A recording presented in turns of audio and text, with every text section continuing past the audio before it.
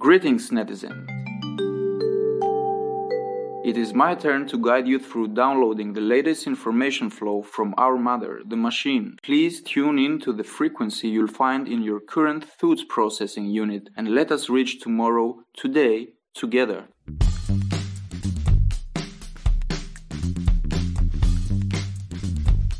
When it comes to the future of the internet, people have an unfortunate tendency to talk in binaries, ones and zeros. It's this or that people speak of. Trolls and misinformation and online hate.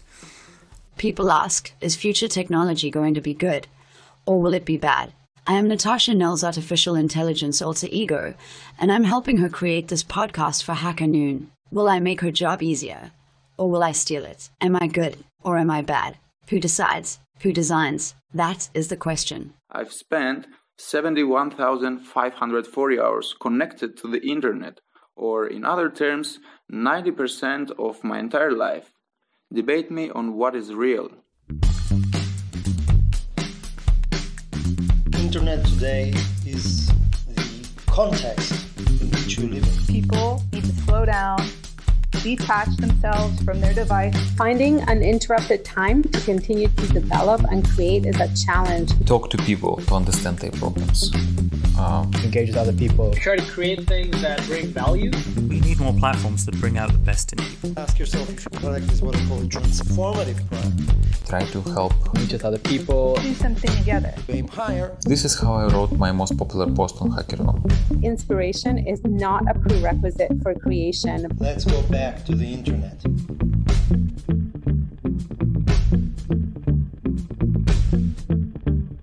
In techie conversations about the future, the question is not, will artificial intelligence steal our jobs? The question is, in our response to inevitable algorithmic automation, how creative will we be?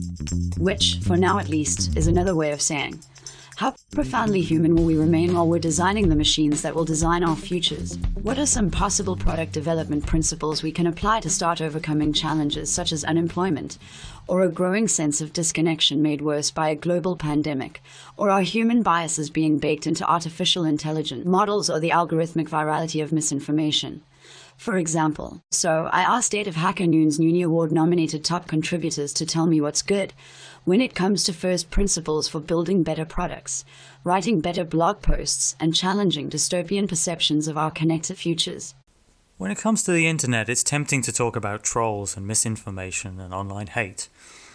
Those are definitely problems, but I find it unfortunate that so much of the internet gets tarred with the same brush. Some platforms are much more prone to that kind of problem than others. That's Ryan Dawson. He's a software engineer based in London. I asked him what kinds of platforms are already an example of how we might make the internet a better place. I think Wikipedia is a pretty inspiring online community, and a great example of how the right platform can encourage cooperation. When it started, hardly anyone thought it would work. Now it has lots of great content that we can all learn so much from. It manages to get a great balance of depth and readability, and to manage disputed topics surprisingly well, and just with volunteers. It can seem amazing that Wikipedia manages issues like neutrality and bias so well compared to other platforms. And how has Wikipedia achieved that? I think this is because the values of Wikipedia are there in its design. It's designed to have a self-policing and open community of editors driving it. Other platforms struggle because their design is for content to vie for attention, and that self-policing aspect has had to be done as an afterthought rather than as something that the user community can do naturally. We need more platforms that bring out the best in people.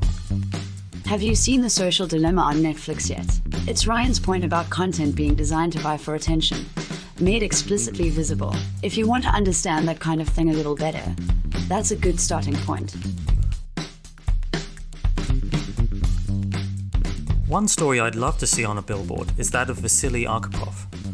He has been called the man who saved the world.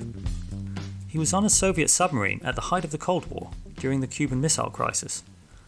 The US Navy started dropping charges intended to force that sub to surface.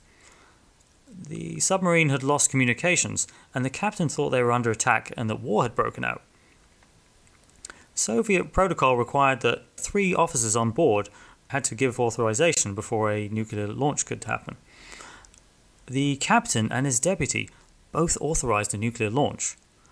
But there was one other person that had a veto, and that was Vasily Arkhipov, and he used his veto to prevent a nuclear launch and effectively prevent nuclear war.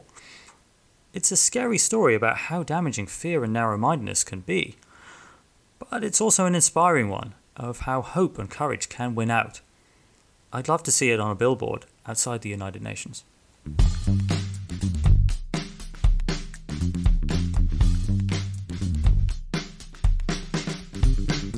If I had my own billboard, let's do something together.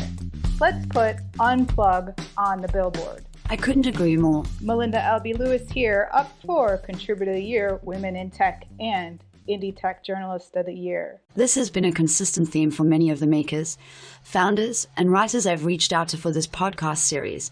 Melinda, technology has fundamentally shifted our relationships with ourselves and others. Distraction levels and screen time should be closely monitored. Another option could be detox, digital detox, if you will. These options for billboards are a reminder that people need to slow down, detach themselves from their device and their online persona to enjoy life. That way, when they're ready to return to a device and technology, they're able to embrace it more fully as themselves.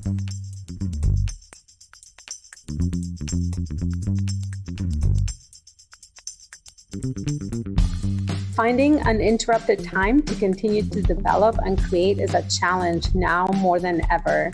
To solve this, I've come up with what I call periods of single deep focus. My name is Sandra Spielberg. I'm the founder and CEO of Adnexi and the author of the book New Startup Mindset. I've been nominated for Founder of the Year and Contributor of the Year. Welcome to the Hacker Noon podcast. Sandra, can you define single deep focus and why it's an important skill to refine for those working in startups building the technologies of tomorrow? Single deep focus is the ability to focus without distraction on a single task that is critical to my venture. I'll define this state in even more extreme terms. Should the object that you most desire in life, your childhood celebrity crush or a bag with $100 million, happen to appear in your peripheral vision during a period of single deep focus, you wouldn't even see it. That type of focus is what I like for you and for me to harness as we are working on creating the vital organs of our startup. So how do we get there? I found these 4 steps. 1, create a container. So find a space that works for you to create and then take care to eliminate any and all interruptions, both internal and external. 2, set your intention. 1 intention. So as an example, you may say to yourself, today I'm going to give 2 hours of single deep focus to build this specific feature of my platform because it is a critical tool for us to win more business. Number 3, set a time limit. So your attention span is not limitless. You're not a robot who can work indefinitely without rest and refuel. Well, that's neither here nor there. Sandra, we'll move on. Single deep focus is meant to be a temporary state, engineered by you to maximize creativity, quality, and productivity. So after the time has elapsed, the period of single deep focus is officially over, and it is time to get up, move around, and allow our eyes and minds to focus on something else. And number 4, practice every workday. Each day, choose one area that will obtain your single deep focus for a period of time. Write it down on a piece of paper to create a mini contract with yourself to give this area your full attention for that period of single deep focus. And this area may change from day to day, but the mind muscles that are exercised in that period of focus are all the same.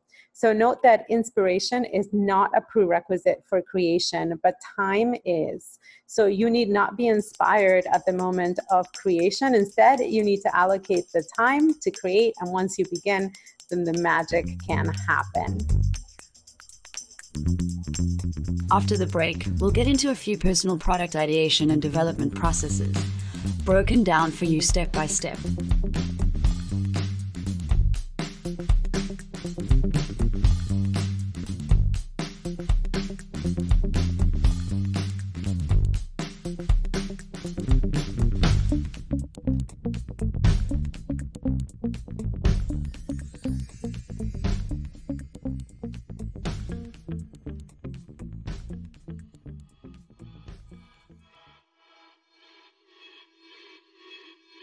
This podcast was made possible by the 2020 partners of Hacker Noon's annual Internet Awards, the Noonies, with thanks to Grant for the Web, Skillsoft, .tech Domains, Sustany Capital, Flipside Crypto, and Udacity. This year's Noonies will share in what amounts to $10,000 worth of prizes and 3,000 years worth of domain registration. Vote today at noonies.tech.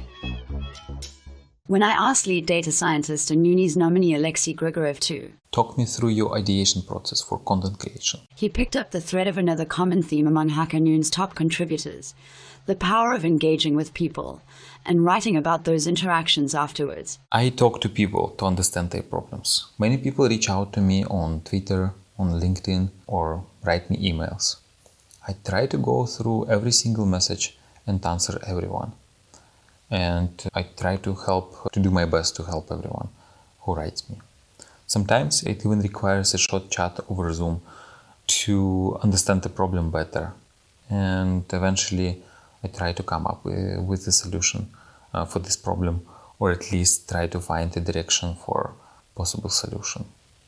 And if something is asked a lot, if I receive the same question multiple times, then I understand that this definitely deserves a blog post. And what does Alexei's writing process look like? I try to collect all my thoughts about the problem together in a blog post.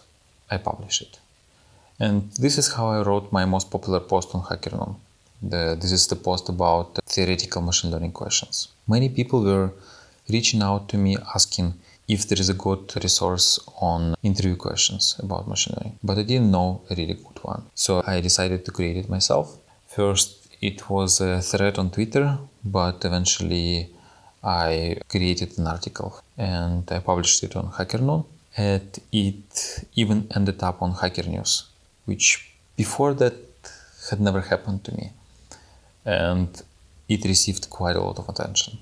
And by the way, if you have a problem and you need somebody to talk to about this problem, feel free to reach out to me. I like to talk about data science, machine learning, but if you have a question about IT in general or career-related questions, I am very happy to have a chat with you. I think the biggest challenge that I'm facing right now is, I think it's just like connectivity and human interaction. This is Benjamin Murray. He's an up-and-coming developer based in Cape Town, South Africa, and a director of Simplimantis, which is an IT consultancy. And I am a software engineer at Zappy.io, which is a enterprise insights platform. I've been nominated for the new Hacker Noon Contributor to Watch Award. Benjamin builds mobile applications that help schools analyze their data or facilitate payments at churches and provide e-commerce payment options for hair extensions. For example, I asked Benjamin about the challenges he's facing in his development career and the technologies currently available to help him overcome those obstacles. I'm definitely an introvert. I have been my whole life. The problem that this causes is that I end up in a silo where I only learn from myself and from what I expose myself to. And I know that's not great. And this whole lockdown, COVID-19 situation has just made a lot of things worse, because in order to counteract that, I would go into the office a few days a week. I'd meet with other people and I'd get involved in events and networking situations where at least I'd expose myself to other people. So I'd figure out what other people are learning, what they're doing, what's happening. But with this lockdown, I have just been literally like alone 5-6 months. Even though we're all working remotely, I can contact my fellow developers on Slack. We have events during the week where we'll all jump onto Zoom and talk to each other and stuff like that. But it's not the same as being in a physical space. Like, it's very difficult to mimic that virtually. So even I've attended a few conferences online and it's just not the same. Why not? What's real-life interaction got that computer-generated interaction is missing, Ben? Because you get on your Zoom, you go into a breakout room or whatever, you listen to the speaker, and then that's it. There's not much talking between like random conversations, because I think that's where the value comes from when you go to these events and these conferences. It's the who you bump into while you're on the drink break or who you're talking to at lunch and stuff like that. And that's where you get the value and the connections and stuff. So I've definitely missed out on that over the past 5 or 6 months, and I can feel it. And also recently I've been working on a new project where I'm the sole developer and I'm learning a new language on top of that. How are you going to adapt your processes in this weird new world to overcome the COVID-19 related challenges you've outlined above? I'm looking for more events to take part in. I'm looking for more opportunities to express myself as a developer. So, for example, I'll be doing a talk at my company around some work I've been doing with AWS Lambda and developing serverless Slack apps. And that's given me an opportunity to express myself and to talk and to start a conversation and to engage with other people, because I've been lacking that over the past few months, working from home here in Cape Town. So that's where it's at. I'm looking forward to the world opening up again so that I can attend more in-person events and just get more deeply seated into the tech community, because it's extremely necessary. And yeah, I miss that. I guess ultimately there are many moving parts that go into developing something I'm proud of. You are now hearing Rishabh Anand. Rishabh Anand is a machine learning research student from the National University of Singapore, and I have been nominated for Contributor of the Year in the Cloud Computing category. Thank you for being here. Tell us about your work. I am partly in the business of writing articles and blog posts, building and publicly releasing tools and side projects, mainly centered around machine learning. I try to create things that bring value to my readers and fellow programmers to make their learning journey a bit more satisfying compared to simply reading a textbook. How do you come up with ideas, Rishabh? My ideation process has a lot of pre-reading involved, plenty of background research, really. I want to ensure that I know what I'm talking about in my articles or projects. So this usually involves going through tons of other blog posts or watching lots of YouTube videos on the topic. Do you let the algorithm decide which video you watch next? Because I've heard you should be careful with that these days. How else do you like to learn? I am also a huge visual learner. So diagrams and drawings are the best way to pick up something, at least for me. I also add hand-drawn or handmade diagrams to show processes, information flows, whatever. Without them, I simply cannot publish anything. There just has to be this visual aspect. This way, a lot more people can understand the blobs of text without it entering through one ear and out the other. So another major component in the planning process is deciding which concept to diagramify. So I guess ultimately there are many moving parts that go into developing something I'm proud of or writing something I'm proud of, like a painter with their paintings. I've observed that such works make the readers or my viewers much more curious, and some even talk to me about them on Twitter DMs or Zoom calls. It's really exciting. And they look forward to more of my future work. That's how I get the ball rolling, and hopefully these processes defeat the whole writer's block thing.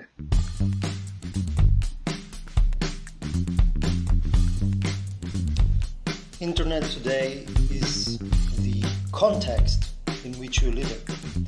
It's the way you see the world, it's your eyes and ears. Welcome to the Hacker Noon podcast.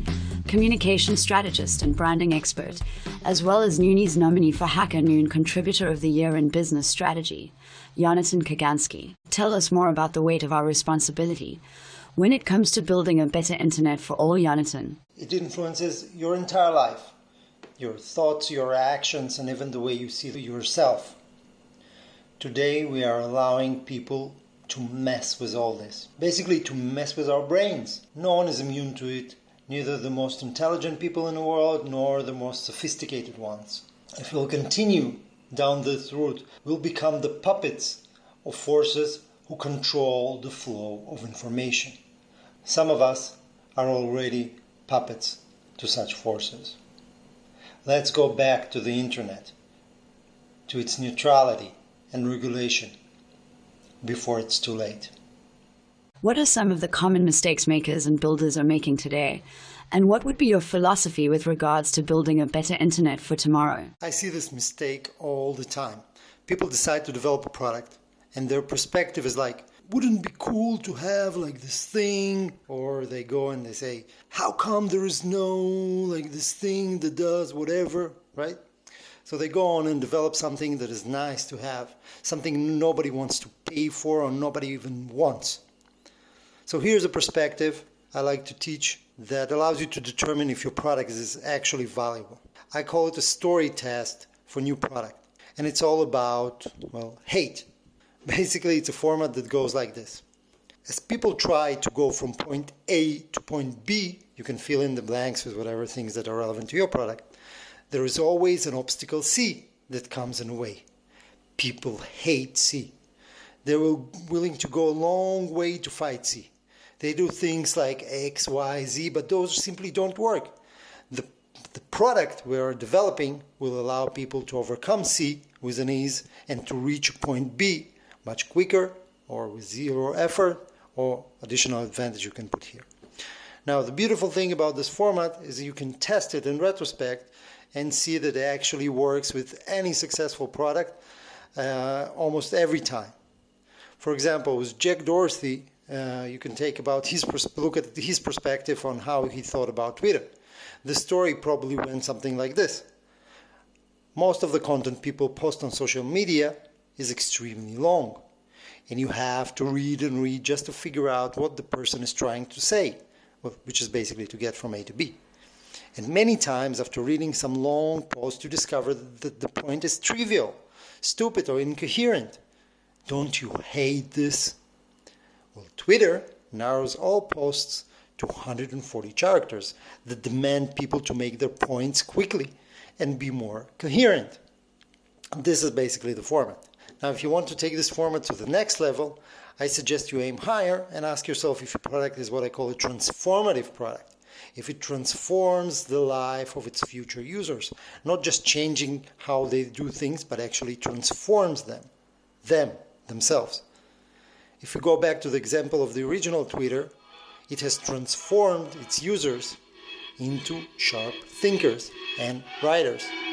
And it's true transformation and definitely huge value to propose.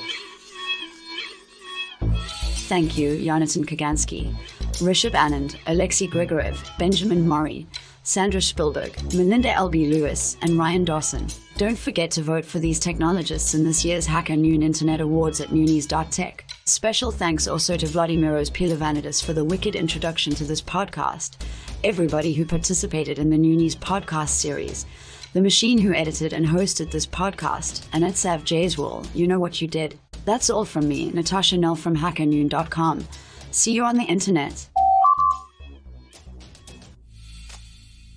Your presence has been detected and recorded. Thank you.